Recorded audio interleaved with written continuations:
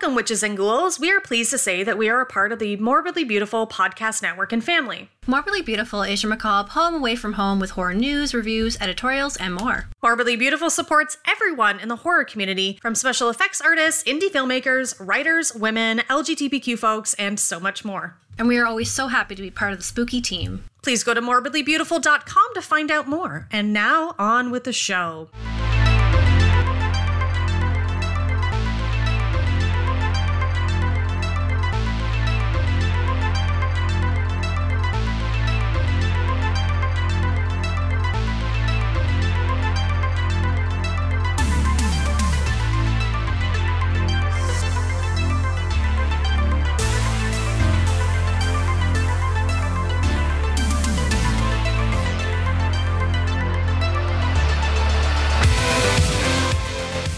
To I Spin on Your Podcast, a monthly horror podcast brought to you by the Spincers of Horror. This is a time once a month where Jess puts down her bloody knitting needles and I step away from the TV to discuss horror movies and sometimes other horror mediums with thoughtful analysis, research, and passion. In this episode, we are returning to our Origins of Horror series with a look at the history of horror and its development through the decades.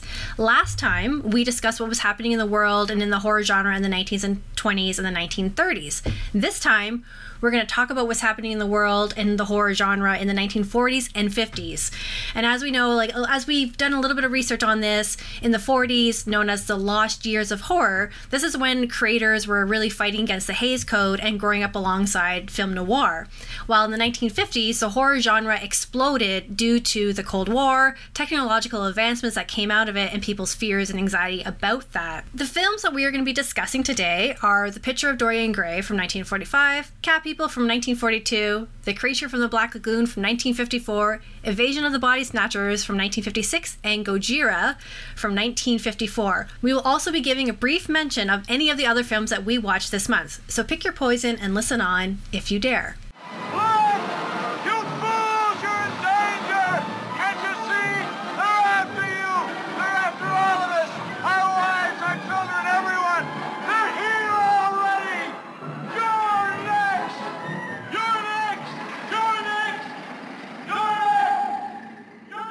Okay, so like the 1920s and 30s, there still were a lot of movies I had not seen. There's still so many that I didn't get a chance to watch this month, even some that are considered classics. But there are some I was able to see for the first time. Some of them we'll be talking about today. Anyways, yes, what's your story with 1940s and 50s films? I know that, your origins of horror for yourself were old black and white films, so. It's funny because, when I first dived in to, figure out different films from the 1940s and 50s that I hadn't seen yet, I actually realized that this was kind of a bit of a blind spot for me.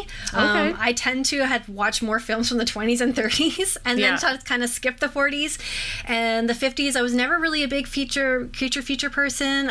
It took a while to get to like that, and so I feel like I dropped, big gap for me in these eras, and then I jumped to 60s and 70s, so this is a lot of new stuff for me as well. Cool. Yeah, I would agree. I feel like the 50s, I love sci-fi horror and creature features, and I love the design of all of those weird and wacky puppets and stuff, and, how they created all those movies, but I haven't really, sat down and explored the 50s very much. One day I will do more, but, it was still really great to come back to earlier decades of horror and kind of see where everything was at.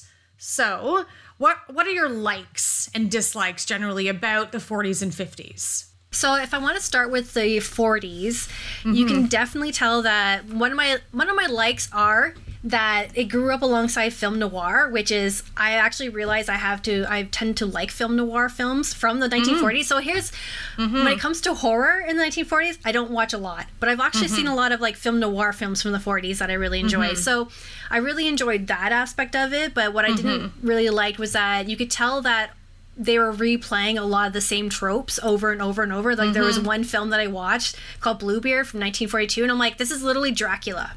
Like the story is literally Dracula, but okay. Yeah. Like, so it just felt like a lot of rehashing of ideas, and you can just tell that they're just trying to find something to hook people in. And unless you enjoyed film noir, I feel like that's where you're going to find it. And so horror films, I notice that cross the film noir is where I end up liking that. How about you? Anything about the 40s that you liked and disliked? I would agree with you on the film noir aspect. I mean, for me, I always enjoy my visit to classic horror films and old black and white films. I mean, those run times are fantastic. I appreciate a 70 to 75 minute runtime.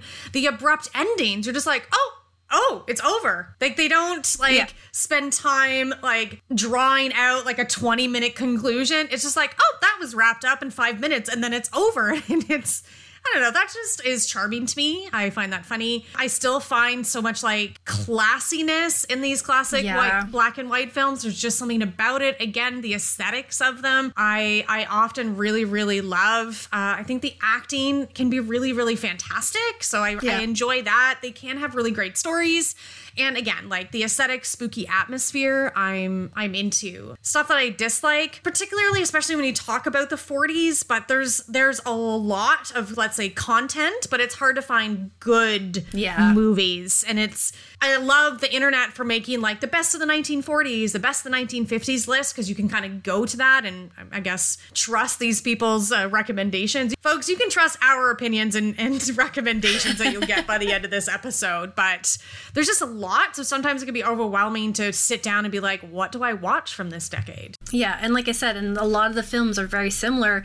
I do like something about the 1940s films is that there is no foreplay. They get into it right away. Like usually whatever is happening happens right away, and then you're dealing with the story after that. Where Are you talking about a story, not actual sexual activities? Yes, I'm talking about the story. Yeah, okay. I was using the pacing a sexual. is fucking lightning fast. Exactly. Yes. Yep. Exactly. Yeah. Yep. Whereas later on, we know in the 50s and we're going to start having these long, drawn out, like, scenes happening until something happens about like the quarter of the way through the film. So fair. So what about the 50s? Is there anything, what did you like and dislike about the 50s films? Those are my generalized likes and dislikes for the 40s and 50s, actually. Okay, yeah. So I was guess for myself, I was just going to say, like, for the 50s, I love the creatures, and I sympathize with all of them. I think they're interesting. Mm-hmm. They're stories that come out. They are, a lot of the same stories hashed out because a lot of the same fears. One of the things I recognize watching the couple of the films I watched from the 50s and then looking up other films that I'm going to potentially watch is that they are all very white. And it's very uncomfortable to watch. And doing the research that we did on the particular two films that we chose for the film, it was really interesting to see why that was happening. Why, like, we know that there was prominently only white characters throughout all these films, but watching them now, it makes you feel very uncomfortable. And then you can you can see why we would sympathize with the creatures now, the villains of the films, because of just how they're treated throughout it. And you're like, oh, this is representative of a white supremacy. This is really uncomfortable.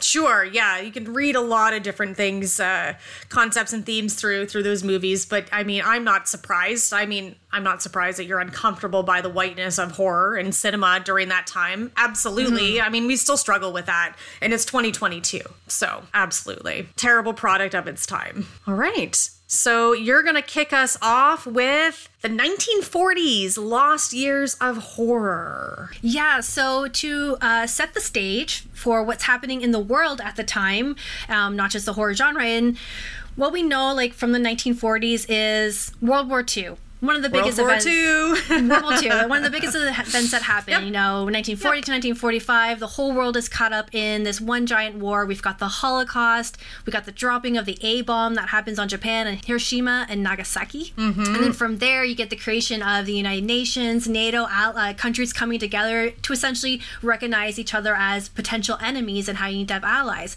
But then you also have countries like India, Vietnam, Pakistan fighting for their independence, fighting against colonization and getting these colonizers out. We also get the beginning of the Cold War. After 1945, the Russians and the Americans did not trust nor like one another, and they had very different stylistics when it comes to diplomacy. And the interesting thing about World War II didn't stop horror. Horror kept being made. Audiences were very comfortable with monster movies. And we talked all about 20s and 30s. Like the 30s was tons of that was the birth of our universal monsters, right? So we're super comfortable with monsters now. We don't need them to be sympathetic. We're just going to have fun at the movies. Reality was way fucking scarier for people. So you would think, oh, World War II, like we're going to see, horror take a hit because of the war, but it does not. It carries on. But what was a hindrance to horror in the 1930s, because there was like a couple of years gap where there wasn't really a lot of horror movies made. If you go back and like look year to year, like for instance, 1936 and 1938. We kind of touched on the Hays Code in our last episode on this because it was created, it was a thing that existed, but it wasn't relatively policed. Like it wasn't really a thing. It was there, but that changed in 1934. So now production companies, filmmakers were required to obtain a certificate of approval prior to having their movies released. And folks in charge of the Hays Code didn't particularly like horror movies. Yeah, so that was Joseph Brin. He was the head of the newly created Production Code Administration that focused primarily on enforcing the Hays Code. And like Kelly said, you needed to have a certificate of approval. And he had a lot of power for a good 3 decades because he was rigidly Catholic, very serious-minded, and he saw horror as immoral. And he would do anything he would to discourage it. He also used this wonderful tactic that we all know about, thank you so much, Donald Trump, false news or misinformation tactic, where he was going around telling people, a lot of production companies in Hollywood, that the UK was banning horror movies, so don't produce them because you won't be able to sell them to anywhere. It's just a bad idea, right? So just producing all this false information, and then films were getting caught in development hell. Like people would have to put in scripts and they would constantly get revised. It was just a huge process. So it was very discouraging for creators to try and get anything out there. There was even a rating, and I thought this was funny and stupid, but there was a rating H. It was a rating of H for horrific. Wow. Yep. So, that's horror, right? That's what we love about it. And the other thing was that the code warned against things like depictions of, quote, brutality and possible gruesomeness. Again, horror. That is why we come to the theater to see horror. So you're stripping like the true essence and the inherent darkness and the entertainment and everything that people want to go to see horror movies for. So that was really unfortunate. Yes, horror took a hit, but even with all of that, people still loved horror movies. They still wanted to go to the theater to see horror movies. They had not turned its back on horror cinema. We are. They were ravenous for it. They were just like, they loved it. I mean, they got the glimpses of it and got to the good taste of it in the 1930s. So the 40s, they were clamoring for it. And like Jess said earlier, like you said, there was a lot of repetition. I feel like the 1940s, a good adjective for it is that it was very uninspired. We've got the monsters, the mad scientists. We've got some like haunted houses, spooky things like the House on Haunted Hill.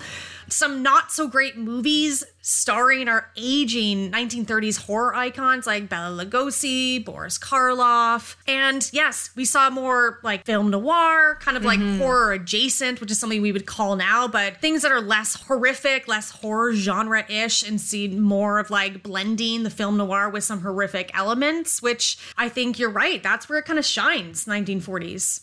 Yeah, because when you think of film noir, these films are more adult and they're more risque and they're more sexy. So it is like taking the dark, scary mood of horror and combining it with film noir, and you get these really incredible, impactful films that by the end of it, you're questioning your sexuality. So, and that for 1940s is very, very risque.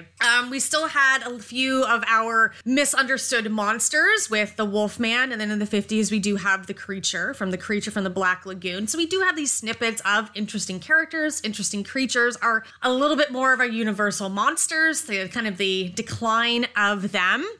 And side note, we do have an actual episode on the Wolfman from the 1940s, so go check that out. But also 1940s was the birth of the horror comedy. That is true. Sadly, the Abbott and Costello Meet Frankenstein, Abbott and Costello Meet the Killer, those types of movies. They run into Dracula, I think.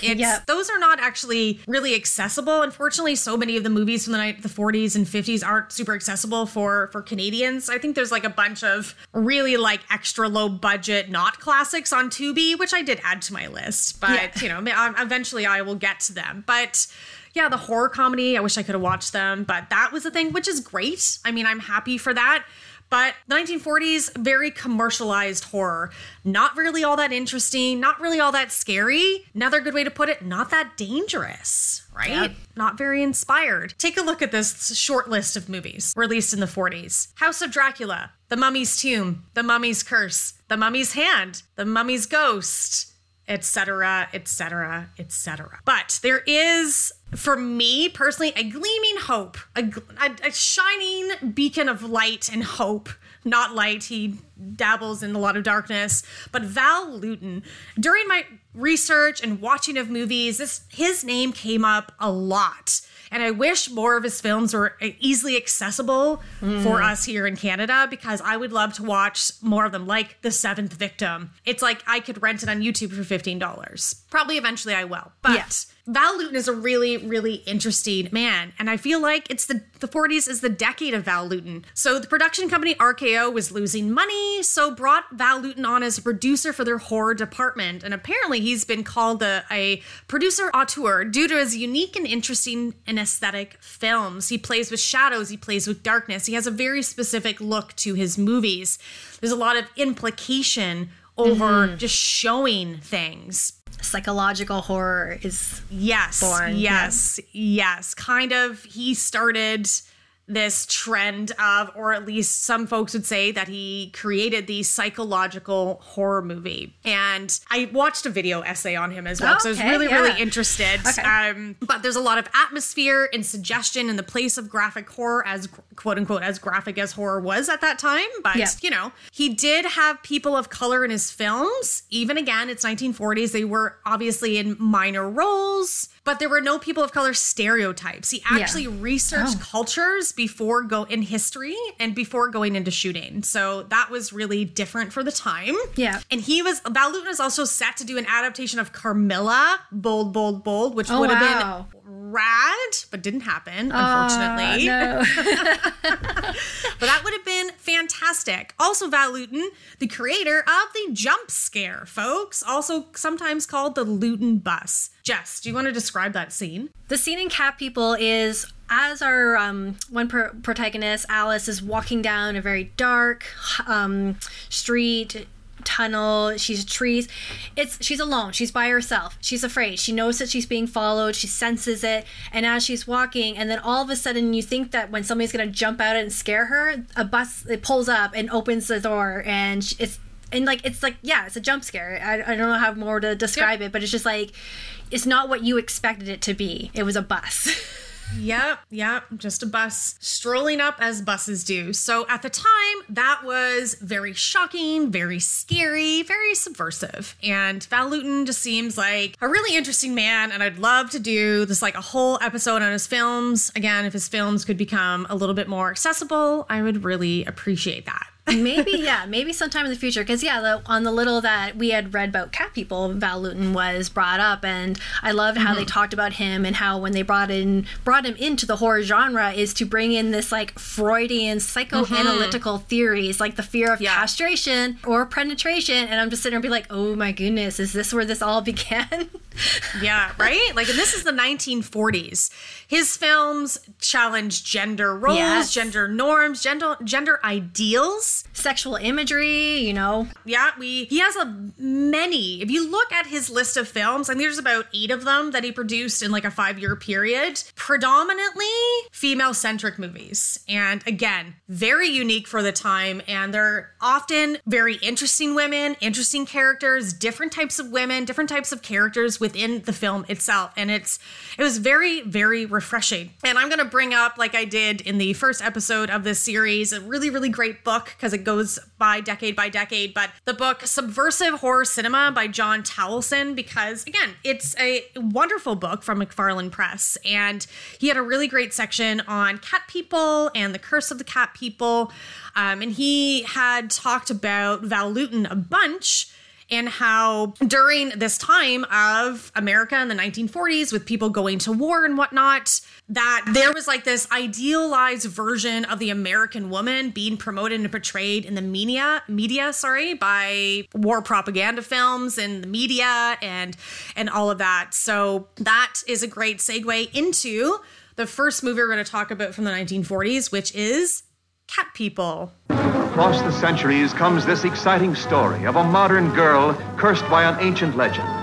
The legend of the Cat People. Women whose kiss means death, whose love turns them into vicious, snarling beasts of prey.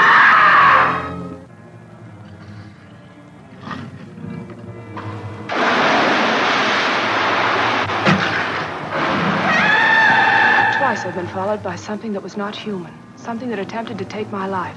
I believe that was the cat form of Irena. Why should she wish to harm you? Because I'm in love with her husband. It's shut, Val. Just a minute ago, it was open. It's locked. Leave us, Irena.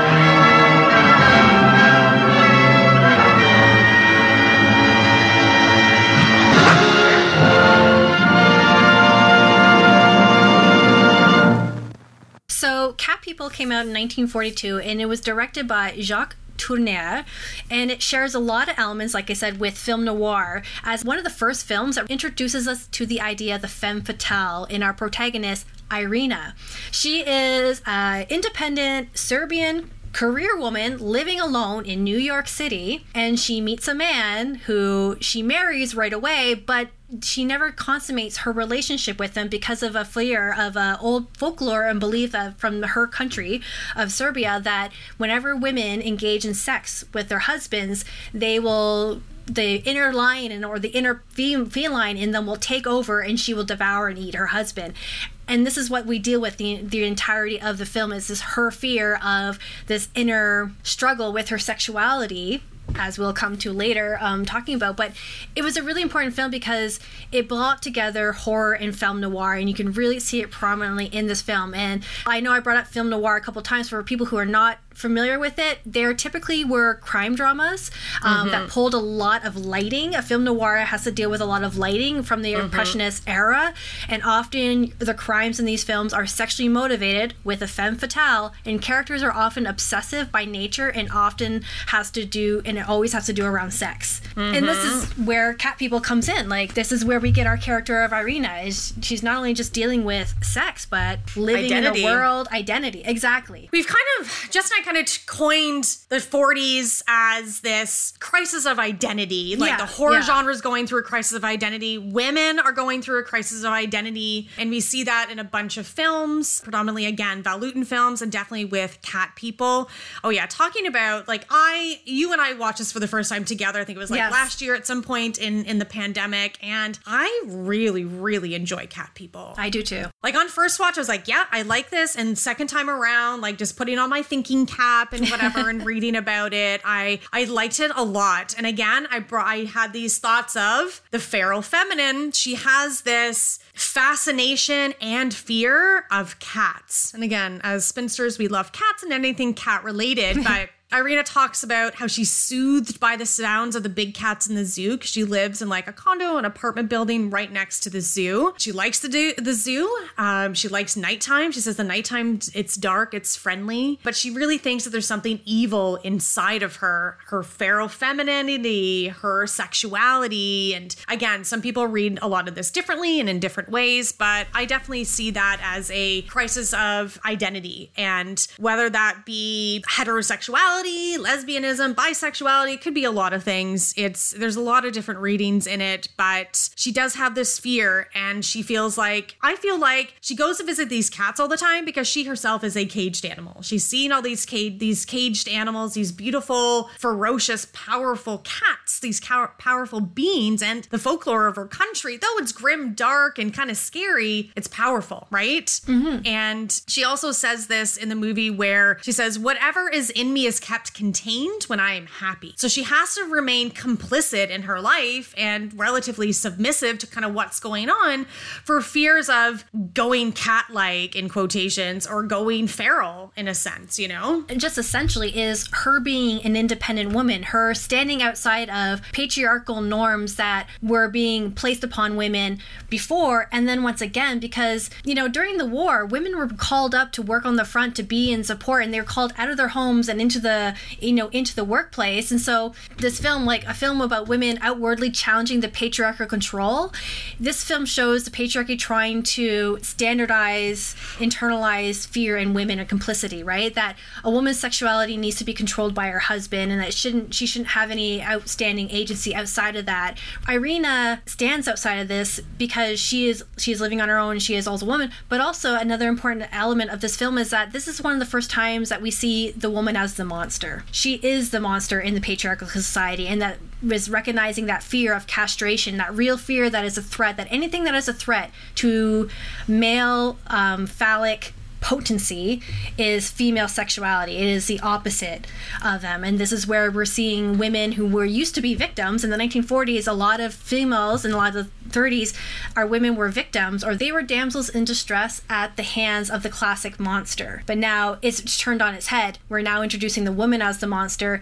to realize the fears and potentially traumatize the male spectator. And I think a part of that struggle, like you said about the female, like the independence, is there is, during this time, like you said, with the war, women were struggling between, okay, well, I want to be desired and have desires and be independent, but, you know, what about home and family? Like, that's what I'm supposed to be doing. And you see this wonderful dichotomy and this struggle, this headbutting between Irina and Alice in the movie, because Alice is she's kind of your ideal American woman. So the butting heads between Alice and Irina, who initially seem like we're going to be friends. Alice is Oliver's like best friend or co-workers. Everything seems wonderfully, refreshingly platonic until it's not. Yeah. But she is your quintessential American woman of the 1940s. She's hardworking. She's perky. She's patriotic. She's a modern career woman. Irina comes in and has some of those elements, but she's also an immigrant. She speaks a different language. She has an accent. She lives alone. And she's almost like this. She's like, there's this great divide between both of them. Irina, who's struggling to try to fit in. Yeah. Alice already fits in to this mold of the woman, but Irina, who's a little bit, you know, she even like looks different than, she's a little bit lighter, the way she talks, the way she moves, again, probably a little bit more cat-like, and how she's like a little bit graceful and everything. But they do butt heads, and the social pressures for both of them. Irina wants to fit in. Alice wants, and then we find out, wants Oliver to be like, hey, I'm not going to be a struggle. I'm not going to be a challenge for you. I love you. We should just do this. You know, they try to make friends and do right by Irina, but in the end, she's demonized and threatened to be institutionalized for her difference, for her being othered, essentially, I would say. I really like that you bring that up about Alice, because one of the things that we were reading about, they talked about how Alice was non-threatening. Irina is threatening. Why is Irina threatening? Well, Oliver talks about how he doesn't know, he doesn't understand it, but he is attracted to her against his will. Like, he is literally consumed by her. Drawn to her, yes. Drawn to her warmth, yes. Yeah, like he's, you know, he fetishizes her as like very sexually provocative because she's unknowable and untouchable. She's a mystery, and that is like this, any woman that exerts any kind of dominance, because Irina, from the very get-go, when we meet her, she lives on her own. She talks her own mind. Like, she invites Oliver back up to her place. Like, you know, like she makes all the advances and stuff like that. But because she sees herself as other, and he others her as well, she can't reconcile that within herself, and so she feels like her own threat. And then Dr. Judd, who's trying to cure her of this, he's actually trying to counter her sexual power by enforcing his own, by curing her with his own male dominance and power and domination. At the end, he ends up being killed by Irina. Yes. When he tries to do that, because she transforms, or believes that she's transforms into the cat and ends up killing him. But it was really interesting, and when you watch this film, you get into this other idea of not just like the strength of women's female sexuality and how men fear it, but also, like Kelly was bringing up, the fear of the other. And often when we get fear of the other in these particular types of films, it's usually queer. Yes, 1940s, absolutely. Irina doesn't need a man, nor does she really desire it, but she does, because isn't that what's supposed to be part of her role in American society? She should want to marry a man and be a good housewife, but like Callie said, she is different and she struggles. And some people have talked about in Cat People that there is this struggle that she's having maybe with heterosexual sex with her new husband, because she married quite quickly and she was really lonely. She doesn't, I think if anything, she just wanted a platonic friend, but because Oliver's like, there's no way in which a man and the woman could really just be friends. And we learned this, Alice and Oliver, they want to get married, but like, this may not have been what Irina wanted, but because this is what is expected, she got herself into a sort of relationship that probably wasn't even for her to begin with. Yeah, there are some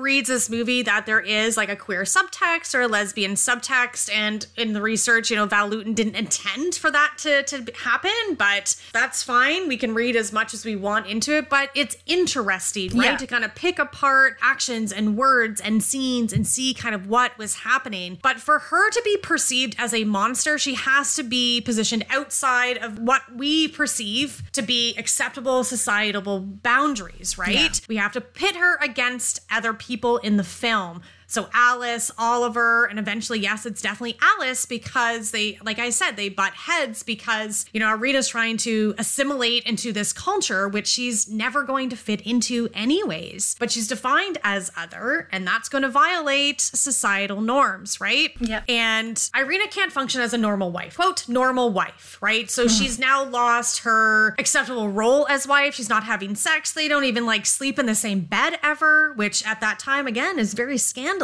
But she's now taken away this feminine boundary. Okay, well, if we're not having sex, then we're not going to have kids. And it's it's this whole thing. And to be a monster, you also need to be impure, and what's very impure during the 1940s, that's to be gay, unfortunately. And so it's very possible that that is what was happening with Irina. I'll say that in the end of the movie, it's really, really interesting. She's so othered and pushed aside, and then she's threatened to be institutionalized, because it's well, you either can divorce her, which is frowned upon, divorce, or you can remain married, but then she can be thrown into an asylum, and then you can kind of just do whatever you want, right? But she's threatened to be institutionalized. She's demonized essentially by people who claim to care so much about her. And even at the end, even as they're doing this, it's oh, we just have to do what's best for her. We're so worried about Irina, but she's so different, whether it be her untamed femininity, her feral femininity, right? That she's very afraid to express, because again, it's the 40s. There's that challenge. There's that dichotomy. There's those pressures to be a certain way as a woman and to look a certain way. Is it mental illness? Because we touch on that in the movie as well. Or is it her sexuality? Whether it's she has a queer sexuality, but I don't think she would ever be normal in this world. She's never going to be accepted. And some people say this movie, it's you don't actually ever see her turn into a cat. Yeah. It's very ambiguous and left up to speculation and metaphors, because it's all playing with shadows. And again, it's implied. It's a Val Lewton film. It's implied. We're not going to see some graphic transformation like the Wolfman being yep, she's a monster. This is straightforward. This is what's going on. Absolutely not.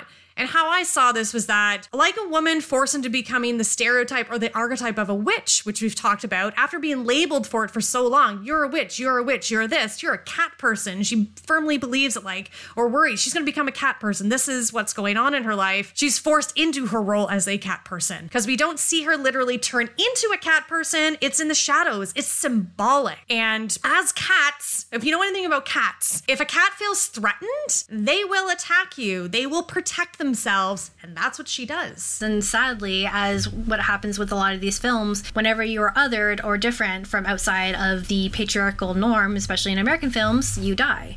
And with Irina, she has an unfortunate death. Both her, when she goes to release the panther out from its cage, you know, she's also symbolically releasing herself and just giving into her otherness, her sexuality. She has to die for it, though, because you cannot let the monster live. The monster cannot get out. Shall we move on to the Picture of Dorian Gray from 1945? Your clock thinks it's time for me to go home. Clocks can't help being disagreeable. They think it's their duty.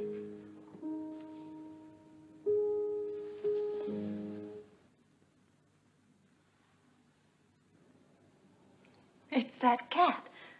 I thought I saw its eyes move. Perhaps you did. Lord Henry says it's one of the 73 great gods of Egypt. Doesn't it frighten you? It does a little.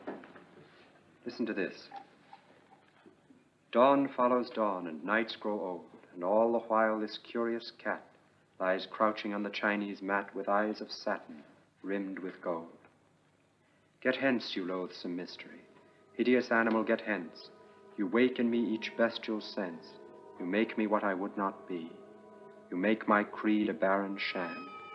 You wake foul dreams of sensual life.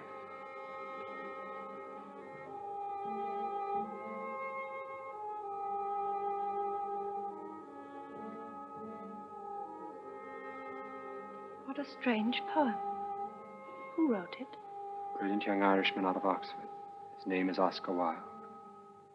So The Picture of Dorian Gray. This is one of the longer run times, which I was worried about. It's an hour and 50 minutes, but that was fine. I thought the pacing was actually pretty decent for this, and it was okay. But The Picture of Dorian Gray is based on a novel by Oscar Wilde. This was my first time watch for me. Same here. Yeah, cool. I was really excited to look into it because this is seen as like a modern kind of classic in literature, which I've never read. But like we all know the story. I feel like it's in pop culture. This is a cultural reference. Yeah. Pretty much all know who Dorian Gray is. And it's a really interesting concept and idea. So this movie was a first time watch, and I did really like it. Did you like it? I did like it, yeah. So Lord Henry, I loved so much.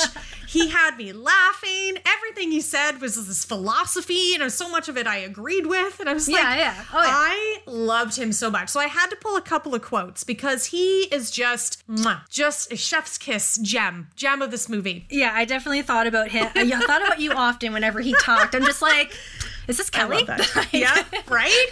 Again, yeah, I thought of myself. So that's interesting. So I'll read some of these quotes and see if people can understand what I'm like. So a couple of quotes from Lord Henry Wotton. When we're good, we're not always happy. If I could get back to my youth, I'd do anything in the world except get up early, take exercise, or be respectable. Yes, yes, yes. Another one. I apologize for the intelligence of my remarks, Sir Thomas. I'd forgotten that you were a member of Parliament. Another one. I like persons better than principles, and persons with no principles better than anything at all. Okay, and one last one. I'm analyzing women at present. The subject is less difficult than I was led to believe. Women represent the triumph of matter over mind, just as men represent the triumph of mind over morals. Okay. Love Lord Henry. So, before we get into the movie, I had to do a shout out to Lord Henry. Love you. For sure. It was the great scene at the dinner party where he's spouting off all his stuff, and the Parliament guy's like getting really upset, and he's like, I must leave. I cannot stay for this. And he literally calls him out, and he's like, come on, you're gonna stay and you're gonna eat that because you're gonna enjoy it. Like like literally calls him out on. It's like, we all want to live the good life. Don't pretend you're all high and mighty and that you're better than me. Yep. You're just like me. Yep. And then guess what? He does stay, and he's like, I do love so-and-so's quail. This book is by Oscar Wilde, and the story is depicted about the underground Victorian culture that Oscar Wilde was a part of, and this book was famously used against him to prove his homosexuality. So a little brief history about Oscar Wilde. So Wilde's life echoes that a lot of Dorian Gray. He risked his own reputation and life to bring out what he saw was true and what was beautiful. Oscar Wilde wrote many short stories and poems and plays that reflected the rich and dramatic portrayals of the human condition in the Victorian era. His first first and only novel, The Picture of Dorian Gray, was published in American Magazine in 1890 to a storm of critical protest. What he did was he expanded on the story and had it published in a book the following year, and it implied very homoerotic themes that were considered very immoral by the Victorians and played a considerable role in his legal trial. And what happened was he had a lover, Lord Alfred Bosie Douglas, who was very familiar with Wilde's novel, Dorian Gray, and so that brought them together, and they were together for about 4 years until Oscar was later arrested. 1895, after he was arrested, he then later sued his lover's father for libel because the Marquis had him accused of homosexuality, and during the Victorian era, this was like really bad.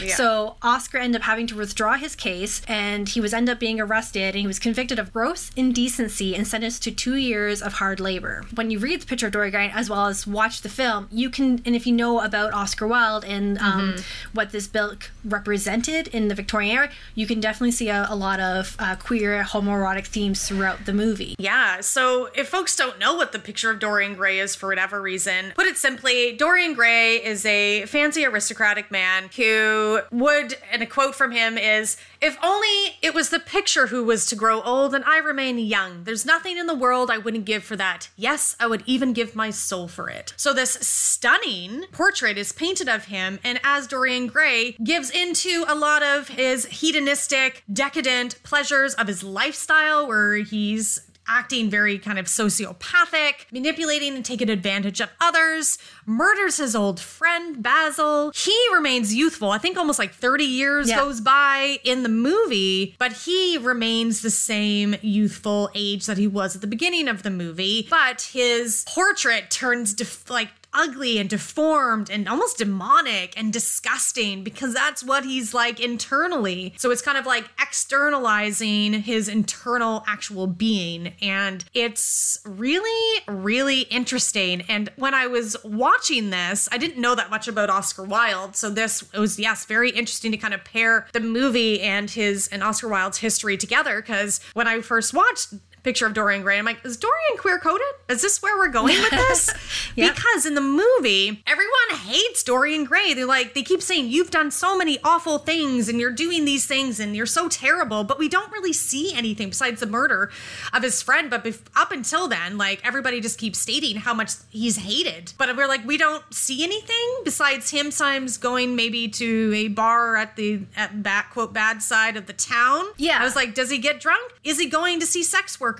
Is that where he's going to live out his queer life? Because he can't do it in public, he has to do it in shadows, in private spheres. And I was like, well, this is really interesting. Yeah, because in the Victorian era, there was people going to opium dens, there were people experimenting all the time, but you had to do it in secret. And the way that Dorian uses his influence is he's able to also manipulate other people. And there is one really interesting conversation when he kills his friend Basil and he calls another lord in to help him get rid of the body and stuff like that, and he's blackmailing him. We never find out what it is that this man would rather kill himself to let everyone find out, because when he says to Dorian, you would never do this, he's like, I would. I have the letter here. I will send it to your mother. And he's like, that would literally kill her. And that when that scene happened, I just thought about that being like, this man is hiding something. And a lot of queer men during the Victorian era had to hide who they were and what they were doing in fear of what happened to Oscar Wilde, being jailed, being considered indecent, ruining the reputation of your family. So Dorian does a lot to maintain his beauty and his wealth. And it's interesting because at the beginning of the film, he resisted Lord Wanton's suggestions. He's like, there's no way that what you're doing is right. He's like,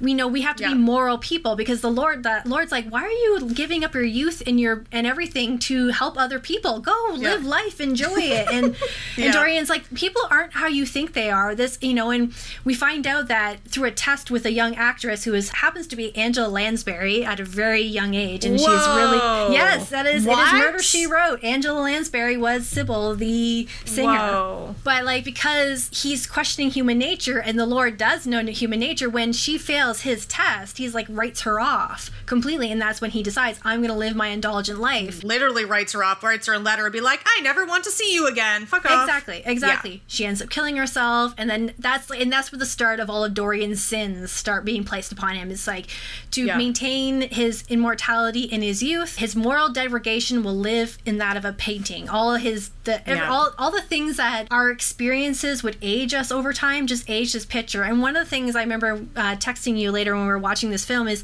interesting enough, the way he sells his soul, or the spell that helps this to happen, is the cat statue.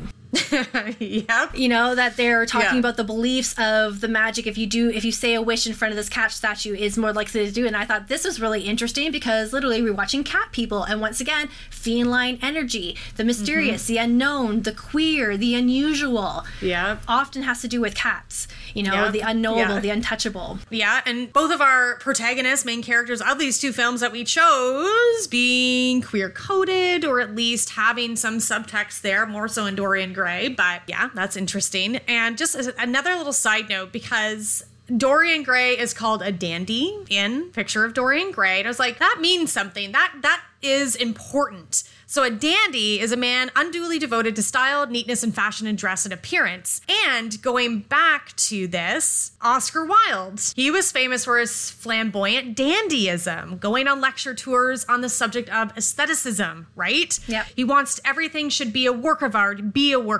wear art, right? So that's kind of emblematic of this ideology of being a dandy. So not always a slur or like there's not always like negative connotation with it. It was a style. It was a way to be. Material indulgence, extensive primping, and being very proper and just putting a lot of thought into your dress. And, you know, Oscar Wilde comes up in a list of historical figures, also like Lord Byron, Charles Baudelaire, Salvador Dali. So I thought that was also a very interesting kind of trait, like kind of circle back to all of that, because they say that in the movie. And again, coming back to how this work could very well be not an autobiography, obviously, it's fictional, but such an important piece of literature for Oscar Wilde, and so being a very important film for probably in queer history as well. So I thought that was really interesting. And also it's a really, I think, an important film as well, because it's part of this kind of like three trifecta of films that came out in the 1940s. You get Gaslight in 1944 and Dr. Jekyll and Mr. Hyde in 1942. They all deal with the same idea of identity, and people gaslight, like people literally questioning who you are and doubting yourself and split personalities, you know, like because definitely with Dorian, there are two sides of him. It's just the other side of him literally lives in a painting. So when he literally kills the painting, it reverts back to eternal youth in the painting, and him, the ugly, terrible monster that he really is dealing with that identity and those crises of faith in oneself, because that happens in Gaslight when the woman who marries a man who's literally manipulating her to believe that she is crazy, and she is not, but he is the one who's doing terrible things behind her back to maintain his own moral degradation. So any other films in the 1940s you watched during this month? So I watched 3 other films, one called Bluebeard, another one The Corpse Vanishes, and the other one called The Mad Monster. And like I said, a lot of them are really the same. I did these in like one night, and I felt like by the last movie, I'm just like, beats are all coming together. So yeah, you're like, I get this, I get it. Yeah, very much the same. You've got mad scientists. Like Bluebeard was interesting because it was about a serial killer who would kill women and then paint their imagery in paintings, and then and there's like this whole kind of like Jack the Ripper type narrative behind it. And then The Corpse Vanishes is about like a evil scientist. It's Bela Lugosi, and it feels like you're watching Dracula, but he's a scientist who is taking out the fluid glands out of women's spinal cords and injecting into his wife to maintain her youth and beauty. But they are foreigners, and everyone gets treated really terribly in this film. And then The Mad Monster was literally just like Dog Soldiers, in the sense that it was a mad scientist who was trying to prove to the scientific community that he can make people into werewolves and control them. And then his idea was to use those soldiers in the war effort to beat the Nazis. Wow. Whoa. Bringing that wolf imagery back. People love that in the 40s. Okay. Yeah. So those are my 3 films from the 40s. Okay. Would you recommend anybody watch any of those? The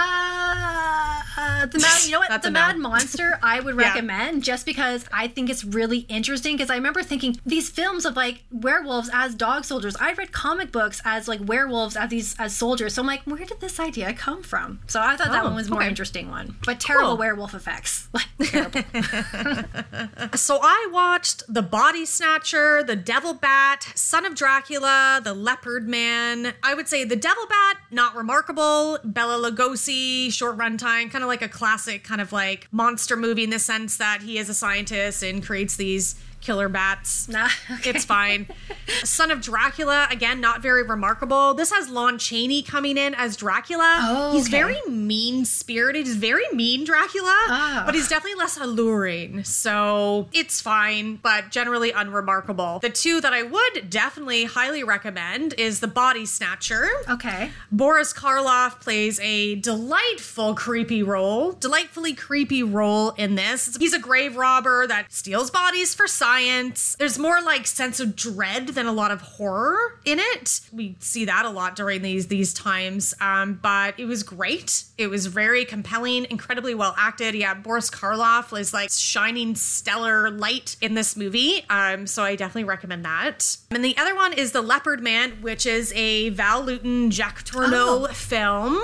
Okay. Able to watch. So I was really, really excited to finally be able to check out another one of his films. Really, really great. Not a super linear kind of story or narrative, but it's a really great watch. A lot of cat metaphors. Again, there's like captive caged animals that act unnaturally. Another female-centric film. There's a bunch of women in this. Really interesting, really like engaging, wonderful characters. There's a jump scare. It's definitely pretty spooky at times. So excellent. Definitely would recommend that. Excellent. Yeah. So I'd recommend The Leopard Man and The Body Snatcher for 1940s horror. Yes, I feel like 1940s horror, I feel like the genre kind of lost its footing a bit. Yeah. After such a rousing success of the 30s, like that was such a boom and such a big time. That's why people call it the golden age of horror, in quotes, golden age of horror. So I feel like the horror genre kind of lost its footing a little bit, but then we transitioned to the 1950s and that's where we see things change. And I think for the better.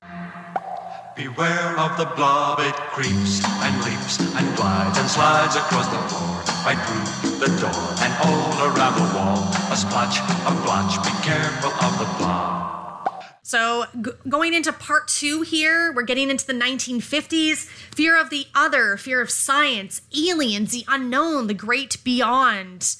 And the two movies we're going to talk about here again is The Creature from the Black Lagoon and The Invasion of the Body Snatchers. But first, again, we need to have our historical, cultural context. This is a big decade because we are coming off of World War II. We're coming off the 40s.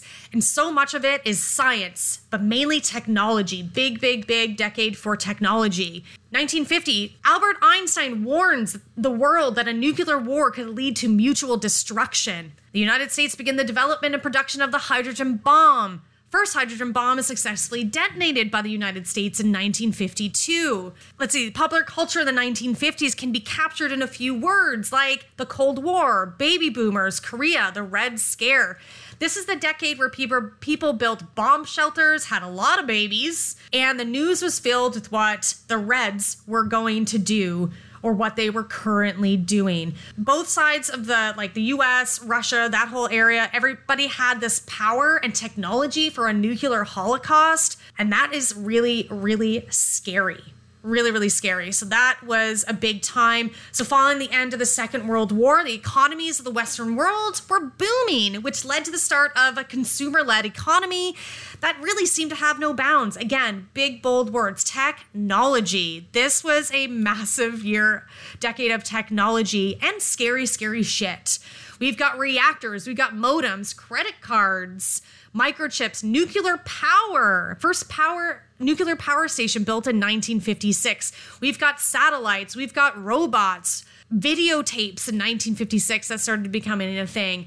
Going into space, we got lunar probes. Again, the hydrogen bomb. It was a massive, scary time, but also starting the rise of the civil rights movement in 1955 with Rosa Parks being arrested in Alabama after she refuses to give up her bus seat to a white passenger.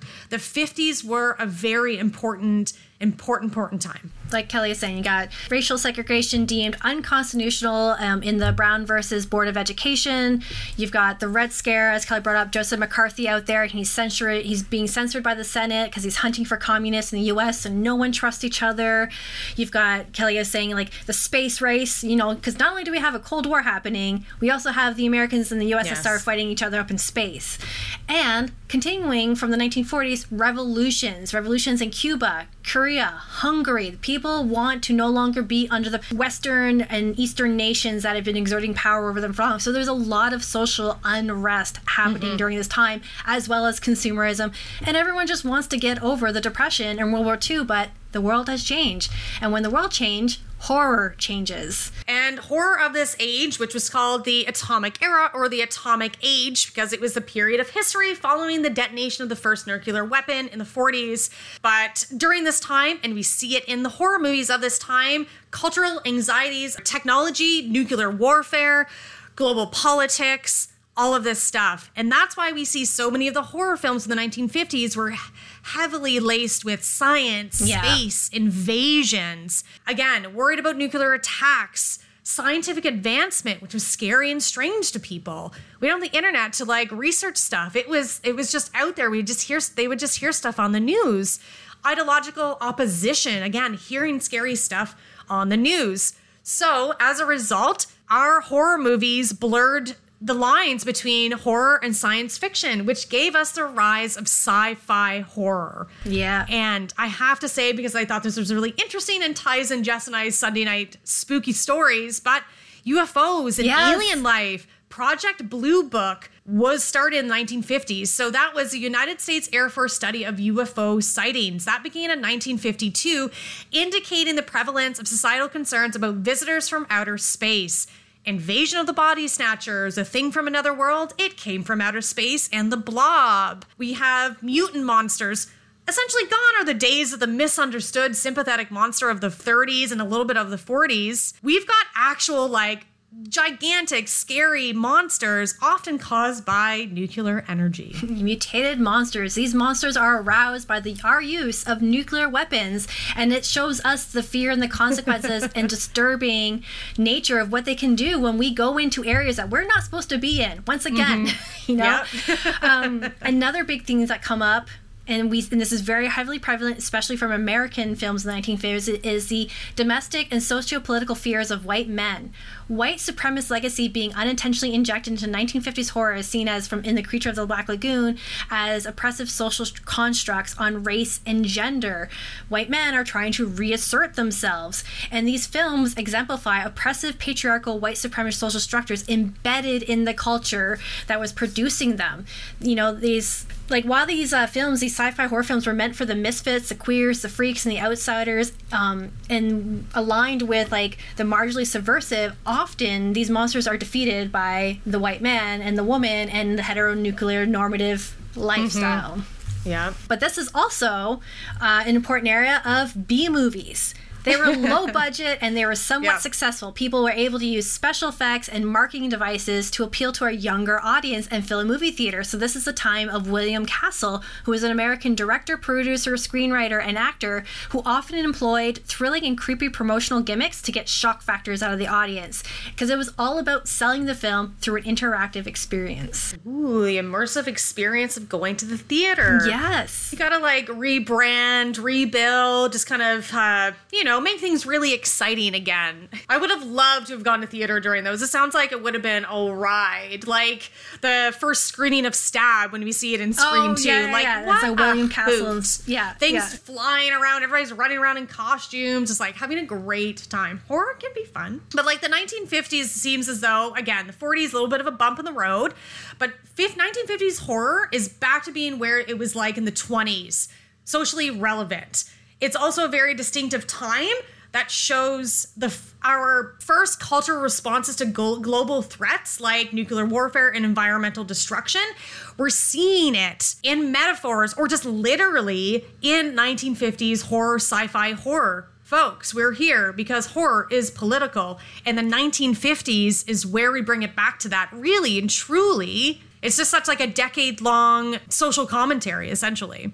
Yeah, and then in these films, once again, as I mentioned earlier in the podcast, we do not see any people of color, both men and women, as well as a lot of stereotypes are being placed, and also women's work are being exploited, and they're being pushed back to the damsel in distress mode. And we'll definitely see that in the films such as Creature from the Black Lagoon and Invasion of the Spy Snatchers. Like, I like these films, but at the same time too, I get frustrated because I'm just like, just do something other than screaming. Yeah, again, looking back, I'm just like, I don't remember any of these women. There are women in those movies because they're all very unremarkable. That's very true. So should we start part 2 with our movies with The Creature from the Black Lagoon? I think we should.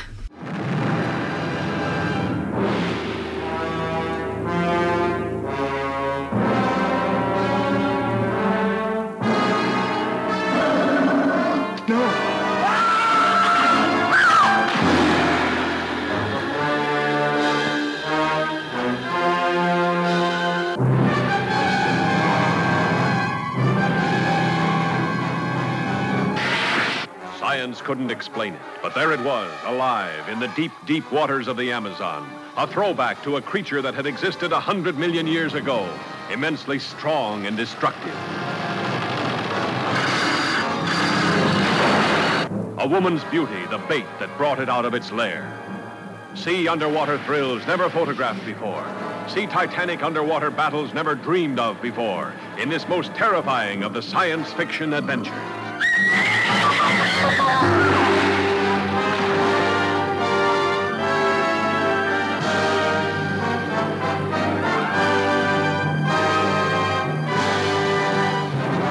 Audiences at this point had never seen a full-bodied monster costume like that before. Prior, like the Wolfman or Frankenstein's monster, you knew that it was makeup. This is our first, like, this is a costume. It's like a full body thing. And that person's going underwater and doing, it was pretty revolutionary, right? The gills moved when it breathed. It kind of had like cold, dead eyes. It was kind of creepy. But it was very elaborate and detailed and believable. It was very, very interesting. And it was actually also filmed in 3D. Interesting. And was hugely successful. Grossed $3 million, and it had a sequel well under its way with The Revenge of the Creature, and then a third and final film with A Creature Walks Among Us, all released within the same 2-3 year time period, because they were successful films, because it came from this idea of at a dinner at Orson Welles, where a man was telling a story about an amphibious man creature that emerged from the Amazon once a year and abducted women from a local village. So when William Lalonde, who was a cinematographer at the time, went to become a producer at Universal, and he was interested in science fiction, he's like, this is the perfect story, kind of a blending of King Kong, but it was once again changing it to have scientists and going to explore these creatures. And I think this is like that interesting start of when scientists become heroes in these films, that they're going out there, they're exploring these creatures, and you've got that argument between nature versus nurture, in the sense of like, just if we leave him be, we will not, if we just go do our thing and not bother him, he'll leave us alone, or and we have the other characters being like, no, we must hunt him down and kill him because he is a threat. Is he a threat? Man, this is a home invasion story. Yes. I haven't seen the other 2 movies, but I read about them during our research. I'm like, this sounds awful. And like, as vegans, like, they tear Gilman away from his home and put him in a captive environment for people like Marineland here in Canada. So it's like SeaWorld for Americans. Like, ew. Yeah, and in the third movie, to eventually make him part more human, they remove his gills, and he has to and then he essentially just drowns himself at the end of the film, which I know we're jumping ahead because I haven't seen, but it's really tragic. Like, the Gill Man, he became like a universal monster and classic monster all on his own, but his story is so tragic. And like you said, an alienated creature whose home is invaded, polluted as well. That scene where she throws a cigarette butt, and I'm like, you're a scientist who has respect for this beauty, and you just threw a cigarette butt in the ocean, dumping chemicals in the water, being destructive in the natural environment. Like, these are terrible scientists. They absolutely are, and it comes down to this fear fear of the unknown, like what's going on, the deep depths, right? What's going on in space, what's going on in below, because so many, like, this is just one movie, but so many of these, like, monster movies has stuff rising from the depths. We have these massive creatures coming from the water. We've got creatures coming from the sky. Like, everything is out to get us in our minds, our minds here on Earth. But, you know, there's even a quote from the creature from the Black Lagoon that they say, the scientists say, after coming up from diving down into the lagoon, somebody's like, what's it like down there? And they say, it's like another world. Yeah, you're invading somebody's home. Leave Gilman alone. But we would be definitely remiss to talk about the creature from the Black Lagoon and not talk at least briefly about Millicent Patrick. Yes. So she is the woman that designed the Gilman monster mask. She became the first female designer on a monster movie set, and higher ups in Universal Studios were really interested in her and thought that was really fantastic. Set up a publicity tour for her, which is marketed as the lady who lives with the beast, like wanted to promote her. Super happy about this. However, some other dude was not so happy. Makeup artist Bud Westmore became so outraged with her like fame and acclaim over creating this Gilman mask that he removed her from the film's credits and later fired her from Universal. So Westmore had received credit for her work for over 50 years. I think there's a book written about her as well. There is a book, yeah, The Lady from the Black Lagoon, and it's about her story and stuff like that. And so, yeah, definitely remiss. And that's, once again, going back to the idea of women's work being exploited and just women in general and their roles in horror films and stuff like that also just not being recognized. Like, one of the big things that I struggled with watching this film is the character of Kay and this weird love triangle between her, Mark, and David. Yeah, this huge, and like, and how Kay was like, I love David and I want to be with David, but I feel like I owe my career and my advancement to Mark because he helped me so much. And I love that one scene where the other doctor, who's like just like a side friend of all of them, he's like, you owe him nothing. You did what you needed to do and now you're move on with your life and love it. And I like that idea. And you also, the Creature series is also kind of continues to inform the false idea of racial science and this whole evolutionary biology where it's grounded in oppressive ideas of racial purity and white supremacy. Like, Gilman has been seen to be a character of a primitive black man, and that the character of Kay is that it's the white female who's being threatened by him, but he's also sympathetic to show the white race's evolutionary potential. Like, by them being kind to the Gilman, they can show that they can rise above it and they can be really great, but at the same time, too, like you said... How wonderful. How noble. Exactly. They went in there unasked, uninvited, and, of course, the Gilman is interested in Kay and attracted to her, but then you have this macho, and I remember when I finished the movie, I'm like, this film is testosterone, testosterone, testosterone. Like, all these guys wanted to do was fight each other all the time. If they weren't fighting each other over for Kay, they were fighting Gilman, and Mark 100% wanted to wipe him out and kill him, and at the end of the day, David had to make that same decision as well, just to protect his woman and his way of life. This spoke a little bit of the blackness of Gilman in the documentary Horror Noir as well, so folks check that out. But there are those readings, right? And if you, at one point in the movie, there's a quote by one of the quote scientists that says, we didn't come here to fight monsters. Is Gilman a monster though? He is a creature. It could be like an alligator or a crocodile or whatever, a hippo, whatever that lives in this lagoon. Oh, who's monstrous? This other creature, this othered species. And at the time, with the civil rights movement happening and in the US, racism being so prevalent, still in 2022 it is, but yes, he's kind of coded as a, quote, primitive black man, and, you know, the white people are here to fight monsters and get rid of them, and in the end, they kill Gilman, or so we think, and then there's sequels, but... Yeah, and that's why, like, when you watch the documentary Film Noir, they talk about how there is very little people of color in films in the 1950s because they were typically characterized in these creatures, in these monsters.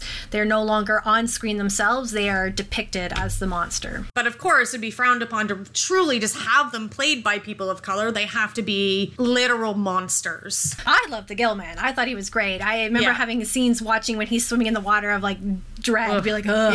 The underwater scenes are great. Yeah, but I think I like the character of Gilman, but this, like, series is definitely reminiscent of the fear of the other. Someone that they're going into territories unknown to them. Feeling entitled. Feel like they're entitled to be there. Why? Because of money and scientific discoveries. Quote unquote. Sometimes, you know, scientists like to hide behind those things and do awful, awful things. to people, animals, the environment. So we're going to move on to our next 1950s film, and that is The Invasion of the Body Snatchers. But will you tell these fools I'm not crazy? Make them listen to me before it's too late! Listen to me. Please listen. If you don't, if you won't, if you fail to understand, then the same incredible terror that's menacing me will strike at you!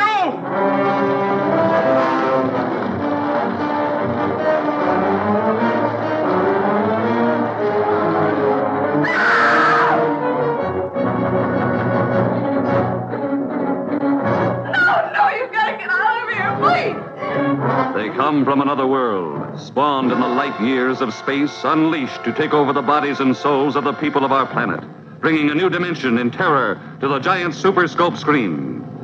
Whatever intelligence or instinct it is that can govern the forming of human flesh and blood out of thin air is fantastically powerful, beyond any comprehension. A cursed, dreadful, malevolent thing was happening to those he loved. This isn't just an ordinary body, is it? I never saw one like it. It looks unused. The sensational star discovery of The View from Pompey's Head. And now an undreamed-of horror makes her life and love a vortex of fear. Jack!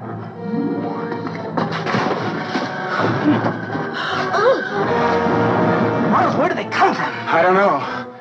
Suddenly, while you're asleep, they'll absorb your minds, your memories.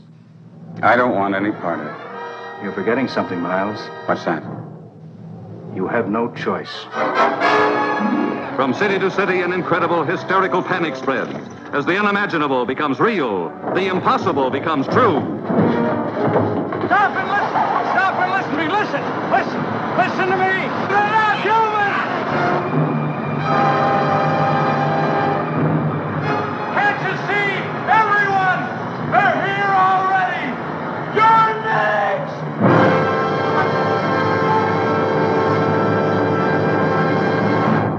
This movie, this was a first-time watch for me. This one was a first-time watch for me. I've seen the remake, the one from 1979, and I really like that one. I own it, so I was really super happy to watch this one. Talk about fear from the other, the unknown. What's going to happen? We're going to be invaded. The Invasion of the Body Snatchers is a really interesting movie and deserves a whole episode dedicated to it. Probably all of these movies do, but this one definitely, because it is heavy. This is a heavy movie with themes of the fear of conformity, losing identity, of pod people, where that term came from, dehumanization. There's so much politics, political allegory in here. There's, so many interpretations of this film. It's very right-winged. It's very left wing. Like there's so much that you can take away from this movie that, again, it really deserves to have its own full episode. But The Invasion of the Body Snatchers, I really liked this movie. I really, really did. This was one of those classic ones I had never seen, and I'm so glad that I did get to see it because it was excellent. It's helmed as one of the best B movies ever created, and also the most powerful political allegories of the 1950s. I would rival that with Godzilla when we talk about that.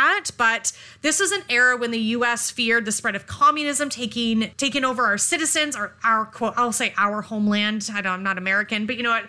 But everybody was so paranoid. It was a decade of complete unease and social anxieties of what was going to happen, right? And there's, it's really interesting. A quote from one of the doctors in the movie, it says, there's mass neuroses happening. Everyone's worried about what's going on in the world. Absolutely. They absolutely were worried about what was going on in the world at that time. Well, especially in the Americans in the 1950s, they've got McCarthyism. People are literally hunting for communists, and literally anything you could do, you could be labeled as a communist, and then you're being picked up by some people and being taken for questioning. You had Hollywood blacklisting, which was really interesting that the screenwriter for this film, he was actually a leftist himself and had been blacklisted in Hollywood due to the McCarthy era. This fear of a spread of an unknown virus that's causing social upheaval. Like Kelly said, this loss of individuality due to conformity, dehumanization caused by an outsourced force, aliens. It is ripe for so much conversation, and I loved it. I love the original. The 1970 film is much more sexual in nature, and I know that this one had elements of it, like the whole time. I'm like, Dr. Bennell, like, come on, like, all you think about is wanting to get with Becky the whole time, as like the people in your town are slowly changing and they're being taken over these pod people. Okay, come on, dude. She's the one that got away. He's just got a banger. Just let them bang. Yeah, right. But it's like this social anxiety of existing in a time where you have no idea who your friend is, who your neighbor is, who can change. It's all these consequences of consumerism, communism, and this nuclear fear that normalcy is creepy and that we need to fight for our individualism and have our lives be driven by emotion. Fear of conformity is kind of being seen as loss of your soul, and with the consumerism that was happening, the communism, there was nuclear fears, so much more watching of TV and sitting down and like watching the news all the time, listening to the radio. It was just a very spooky time. And was this based on a novel? This is based on a novel by Jack Finney called The Body Snatchers. This was director Don Siegel's first time working with horror and science fiction, but he just thought a film about conformist pandemic due to unstoppable viral evil was really interesting for the time. Great, yeah, so it was a novel. But so this movie is a quote from one of our articles, but this is a movie where the ultimate fear is the futility of standing alone against the mob because the mob has won and nobody cares about fighting back anymore. And that is terrifying. And there is a scene in the movie where our two main protagonists are like the doctor and Becky, but they're hiding out because they're trying not to become pod people. Everybody, like the whole town, it's like it is moving swiftly, but they're hiding out in his doctor's office and they're looking out the window and it looks like everything's normal in town. And then all of a sudden, everybody starts like walking towards the center because and then you see these trucks pull up with all these pods, but like just the mass movement, almost like a hive mind of just like everybody going at the exact same time because they knew, because they are pod people, that this was what was happening was terrifying. Like it literally like stopped me in my tracks. I was like, this is really scary. Yeah. And these people are hiding out because they don't want to lose themselves. They don't want to lose their identity, despite what everybody's saying. It's like,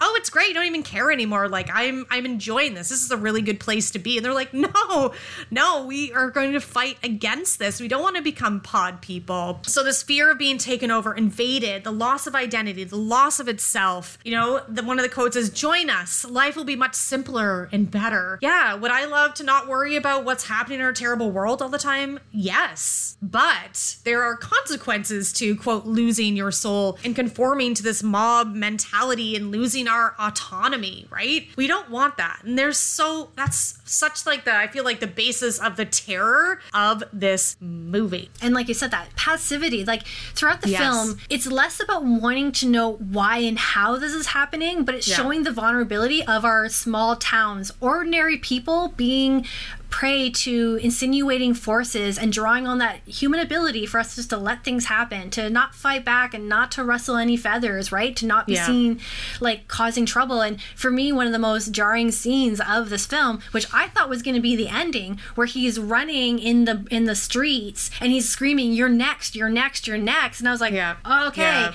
And then you end up finding out that that's not the ending. They end up showing it later on. And then when in our research, finding out that was supposed to be the ending, but the studio producers didn't like that. They wanted to show some sort of happy ending or like some sort of like way of fighting against this. And this is I felt a very common thread in 1950s movies around this time, is that, you have this external scary force coming in and taking over your people, but don't worry, we will prevail. We will fight back against this. But it's really important because this film, it wasn't the first, and it's definitely never going to be the last film, but it was part of a social phenomenon where horror is political. I will say it is prevalent throughout this film, and this film is carried up as one of those films that really like drove it home for the audience, that horror is not just monsters running around the screen and everyone being afraid. It is saying something about the political climate, the social climate of the time, and what people were feeling at the time. It's a big film, and we've just barely even skimmed the surface, but it is a big, big movie. Any other 1950s films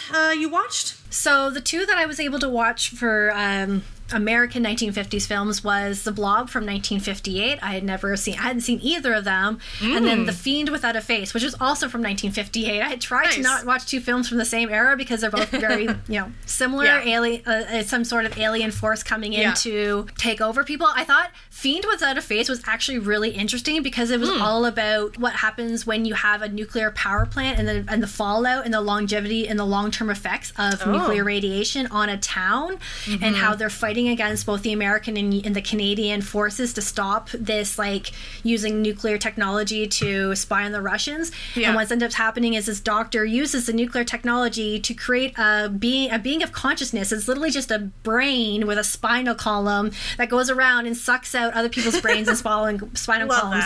But it's a metaphor for long-term effects of radiation. Cool. And I know we both watched The Blob, so yes. So me and The Blob. So I wanted to watch The Blob from 1958. Yes, the original, because when I was young and too young, so I watched the Blob remake from the 80s. Okay, yeah. And I had nightmares for years, and it took me almost 20 years to revisit the remake because I was so scared. I had so many nightmares of it growing up, and I love the remake. It's so fun. It's so gory. It's still scary to me, but it has great practical effects, so I recommend it. I definitely want to see it, yeah. It's fantastic and just gross. And so I felt a little bit of that dread of watching the original Blob, but it's so fun. It has a theme song. It was great. Does. And then I watched the color version. I think I was probably all of them colored. Did you watch the colored version? I watched it in black and white. Okay. So I watched the colored version, whatever was available to me. I think it was on Crave or Tubi or something. Yeah, the effects were really great for the Blob. Really, really cool. Very, very standout. Probably pretty great for its time. I love that, the teenagers aren't believed at all. They go to the cops and be like, this thing is happening. They're like, whatever, teenagers, what do you know? This is just a scam. This is just a trick. You're like, okay. Yeah, generational conflict. No one wants to believe the teenagers. And, yeah. Eventually, the town bands together to fight the Blob. I love that the teens are, more than willing to help and go get a bunch of fire extinguishers. And, I love that again. Teens banding together to fight evil. I loved that. The Blob. Yeah, it was a great watch. I had a good time with it. It, abruptly ends, as so many of these movies do, with a helicopter bringing the Blob to the Arctic, and then this big question mark. I cringed so much when the last scene, when the guy was like, as long as the Arctic doesn't unthaw, we should be fine. And I'm just like, this is 2022, and we're like, oh god, global warming. He did not account for global warming. As long as it stays cold, I'm like, spoiler alert. So that's going to be the next pandemic. The next is going to be the Blob coming after us because of climate change, folks. The polar ice caps are melting because of global warming. And once again, the Blob is a creature from outer space. And a meteorite lands in a wood somewhere. Some man starts poking it with a stick. Yep. And it starts absorbing people. Touching was shit. I was like, just don't poke things that you're not that you're unfamiliar with. And the only other movie that I watched was The Hitchhiker. Oh, okay. Which is co-written, directed by a woman, Ida Lupino. So she actually became one of the first women to direct movies in Hollywood.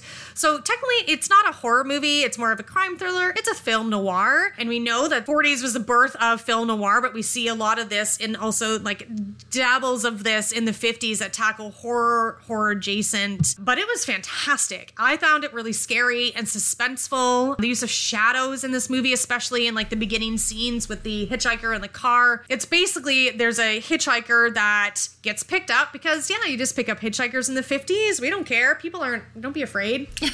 Don't do that now. But he gets picked up and then gets his people to drive them to places and kills them, of course. Yeah, of course. And carries on his way. So it pretty much opens with the hitchhiker killing people. And then there's a lot of news reports, radio reports about it, about this hitchhiker killing people. Anyways, he gets picked up by these two men. It's a very male-centric film as well, which is really interesting too. Picks up the hitchhiker, and then the rest of the movie is their journey of him, the hitchhiker really wants to get to a certain space so he can flee. Cops are on his trail, and that whole dynamic throughout it's just very suspenseful, and it was excellent. So good. That is a big recommendation from me, is watch Ida Lupino's The Hitchhiker. And if you want to have a good time, watch The Blob. I would definitely agree with that with The Blob. And you know what, also too, Fiend Without a Face was really interesting. It's on the Criterion Channel.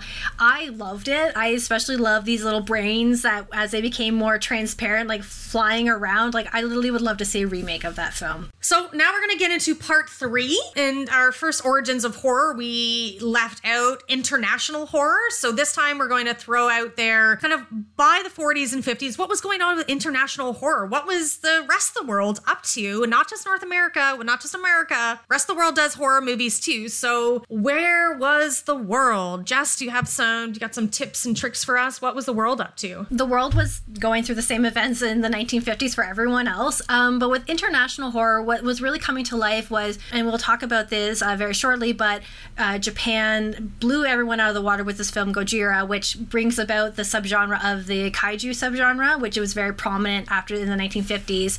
We're also going to see in the UK, Hammer Studios begins launching their own cinematic monster universe with The Curse of Frankenstein and Horror and Dracula. And this is when we get to see Christopher Lee becoming a household name.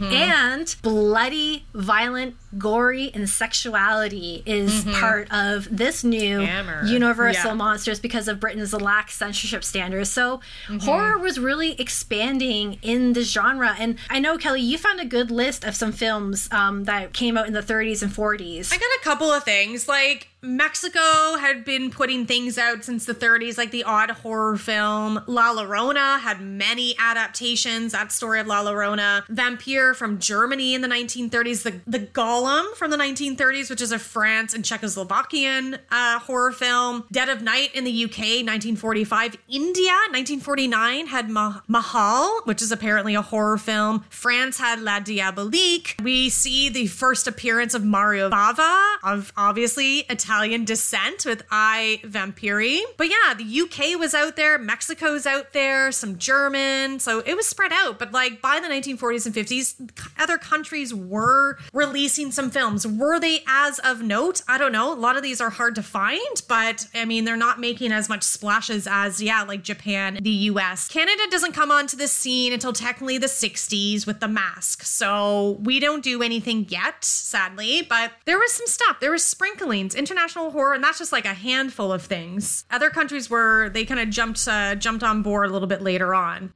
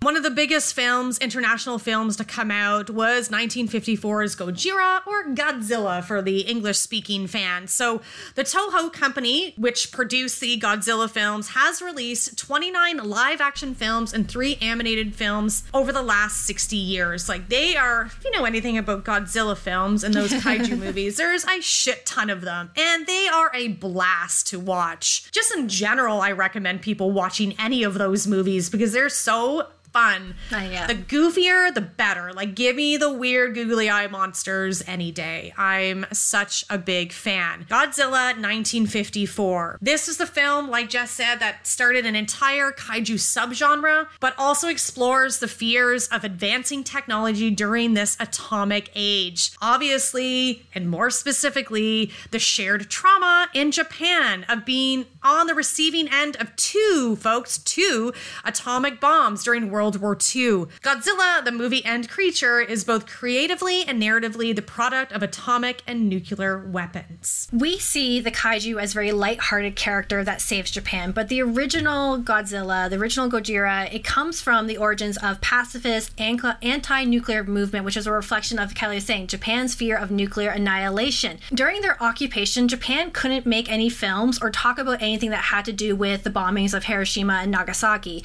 They couldn't really process that trauma because they were being occupied by the Americans. But once the Americans left, films were able to come out to deal with the atomic bombings, and Gojira represents mankind's corruption of the natural world through nuclear testing and weapons. He or she was a prehistoric creature living at the bottom of the ocean, just literally minding his own business, but because we perverted the environment by bombing and putting nuclear testing in other people's countries too, like happening on the coast of Japan by the Americans, he comes out to seek to destroy the symbols of civilization and all forms of technology because of what is made of him and how it also destroys a whole other country. So like, while it's fun to watch the Godzilla movies and to really enjoy them, like I enjoy all the kaiju films as well, this one really hits at home because it's really saying something about this shared trauma of this nation and how they're trying to process it after the war. It's an incredible movie. It is. Like, I love it on a like fun monster movie destroying shit because I love that. But it is heavy. It has the most like iconic theme. Like, give me a theme that is more well known and iconic than the Godzilla theme. I love this. Like, I love this movie. Out of all the movies that we watched this month and like had to for the podcast that we talked about today, this one I love.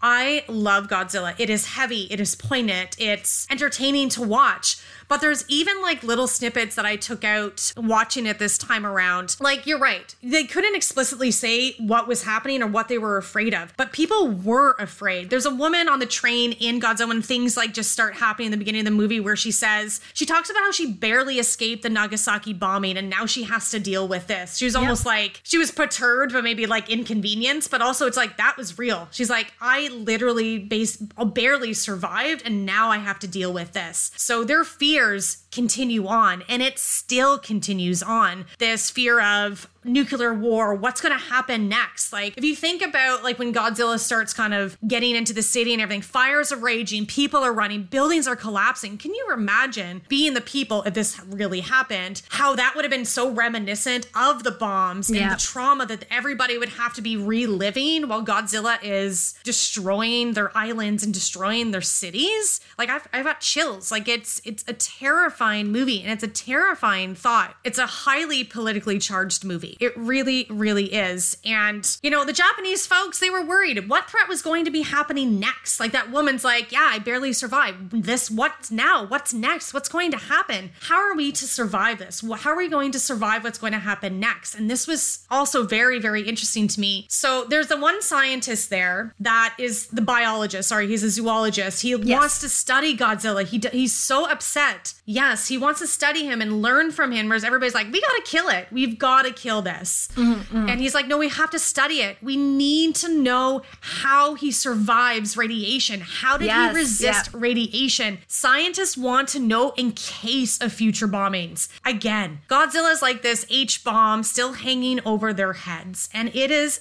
terrifying. Again, I've got chills right now because it was so, like, hearing these words from this movie, this dialogue is just, it's chilling, bone chilling. Especially because that scientist at the end, when they do defeat Godzilla, he says, we've done it now, but we don't know what nuclear testing can continue to do and how he may just come back or another one like him may just come back. And it happens in Godzilla Raids Again. Another Gojira type creature, it comes back, and I watched the sequel to that, and the same doctor comes back and he's like, I told you guys, if we keep doing nuclear testing, Godzilla's going to come back. We need to find a new way. Another really important element to this film is the other fear of that Cold War metaphor, that mentality that if we create technology to combat other technologies, how is it going to be used to harm people? Like, they figured out how they use the nuclear bomb and nuclear energy, and what did they do? They made a bomb out of it, and they bombed another country. So when we get Dr. Caesara, who has his oxygen destroyer, this new technology that could literally kill Godzilla, but also kill other countries, he's like, I have this technology, and it's so dangerous that I need to not do it. But because of what is happening and the devastation, he's like, okay, fine, we will do this. We will use it once, and I will destroy it and kill myself, because of that ever prevalent fear in the Cold War that scientists being kidnapped by other nations and other countries and using that technology to weaponize it against other countries and to cause so much devastation. And yeah, like, I've seen this film 3 times. I love it every time I watch it. I love the sequel, and I've seen a whole bunch of all the different ones. I tried to watch the 1956 American version of this film, and I turned it off after 20 minutes because I was offended. I was like, it's terrible. They literally take out all the important social messaging and stuff like that, because at the time, like, when this brought over to American audiences, you couldn't blame the U.S. for what they did to Japan. They would never do that. Didn't want to make them feel bad, so they insert an American hero into the Gojira franchise. So if anyone's ever going to watch any of the Gojira series, Godzilla series, just stay away from the 1956 film. It's just it's not a good film. No, it ain't good. And I did like a little side note of research that I was going to bring up, but now I'm just going to bring up like a little like paragraph of it because you brought that up. And it's so fascinating that scientist actually is empathetic and actually thinks about what might happen with this technology that he has created. He's like, I feel like at first it was like, this is an interesting idea. Oh, this is what can happen. No, this is actually bad. What a fucked up world we live in, that we create these things to use it against others. Like, that's just what's happening, and this is where we live. And like, that blows my mind all the time that's like the world that we live in. And that was fears of people truly then. It's always like this looming fear for all of us, but like especially then because it literally had just happened. It's terrifying. So you bring up the differences between the Japanese version. I'll say that's more of like the American version, quote unquote, but the differences between American and Japanese concepts of the other. Japan sees it as a way to maintain both the self and the other. They keep it in the culture by immersing the self into the other. Whereas Americans externalize the other from the self and use them as a contrast to each other. So the Americans will see Godzilla and they have this like Americanized version, more of a comedy, right? But if you watch Godzilla, that is not a fucking funny movie. It is not a comedy. It is terrifying. So Americans watch Godzilla and see it as a comedy, especially if they see the one that was more geared towards them, that was dumbed down. Japanese found power in Godzilla the movie. They found it relevant. They left the theater in tears. And impacted them so much because it was so relevant for their times, for like it was topical, it was important. But Americans will push away their guilt and they don't confront it head on, whereas Japan will embrace, accept, and understand their trauma and use art to help heal through it, process and heal through it. Americans will not. Whew, heavy movie. Okay. Yeah. Finally, what film do you think, or films do you think, are the most important from the 1940s and 50s? What do you think is the most influential? What do you think are essential watches? I think for myself, when I think back to this episode and what we watch, essential watches would definitely be Cat People. I think people interested in any kind of othering, queer horror, Invasion of the Body Snatchers, Gojira, 100%, and The Blob. I would want to say The Creature from the Black Lagoon, only because I think it's important for people to watch to understand how Black people were being left at a cinema in the 1950s. But yeah, those I feel like for myself are like the most influential of those generations. Great. How about yourself? My number one from the 40s, 50s, the most important, the most influential, the most powerful, it's going to be Godzilla. Yeah. Absolutely. If you watch nothing else from the 40s and 50s, you watch Godzilla, you watch Gojira, because that is an incredible film. It's powerful. It's everything you'd want out of a horror movie, really, truly. Godzilla, essential watch. And now we've arrived at Spinster's Final Thoughts, this time over a nice warm cup of tea provided by our sponsor, Brutalities. Since we're spinsters, we obviously love tea. One of our favorite things is to curl up with a movie on a cold, rainy day. Or with a good book. Absolutely. With a mug of delicious, hot tea. Brutalities is a company that we discovered at a horror convention and fell in love with. They have a variety of tea blends from black, white, and more, but what stood out to us was not just how yummy they were, but their spooky and metal-inspired names. With Screamsicle and Children of the Candy Corn, we thought Brutalities were a perfect match made in I am obsessed with tiramisu. And I'm currently obsessed with Banana Bell. So go to brutalities.com to grab some for yourself with listener code SPINSTER15 to get 15% off your purchase. For our Canadian fans, please contact them directly before ordering for shipping quotes. So now that we have our tea, let's put these spirits to rest. All right, so my final thoughts around this month of exploring films from the 1940s and 50s have been really interesting because I knew of some elements here and there, but this was filling a gap for me, and I really enjoyed it because I was able to explore this gap and understand more of what horror was trying to do, particularly in the 40s when it's trying to find its identity as we're going through wars, depression.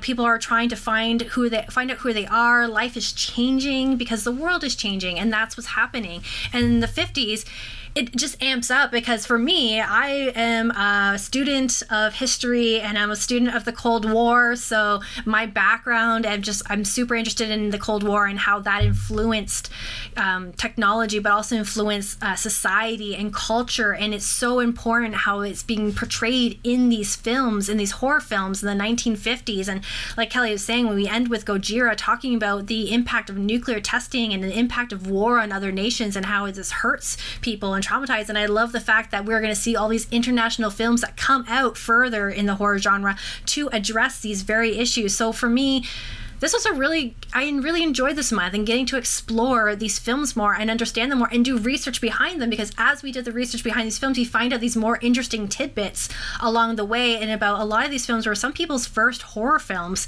And I'll say it again, and I'll probably say it till the day I die. Horror is political. Inherently, everything that we see in these films makes us feel uncomfortable and makes you think.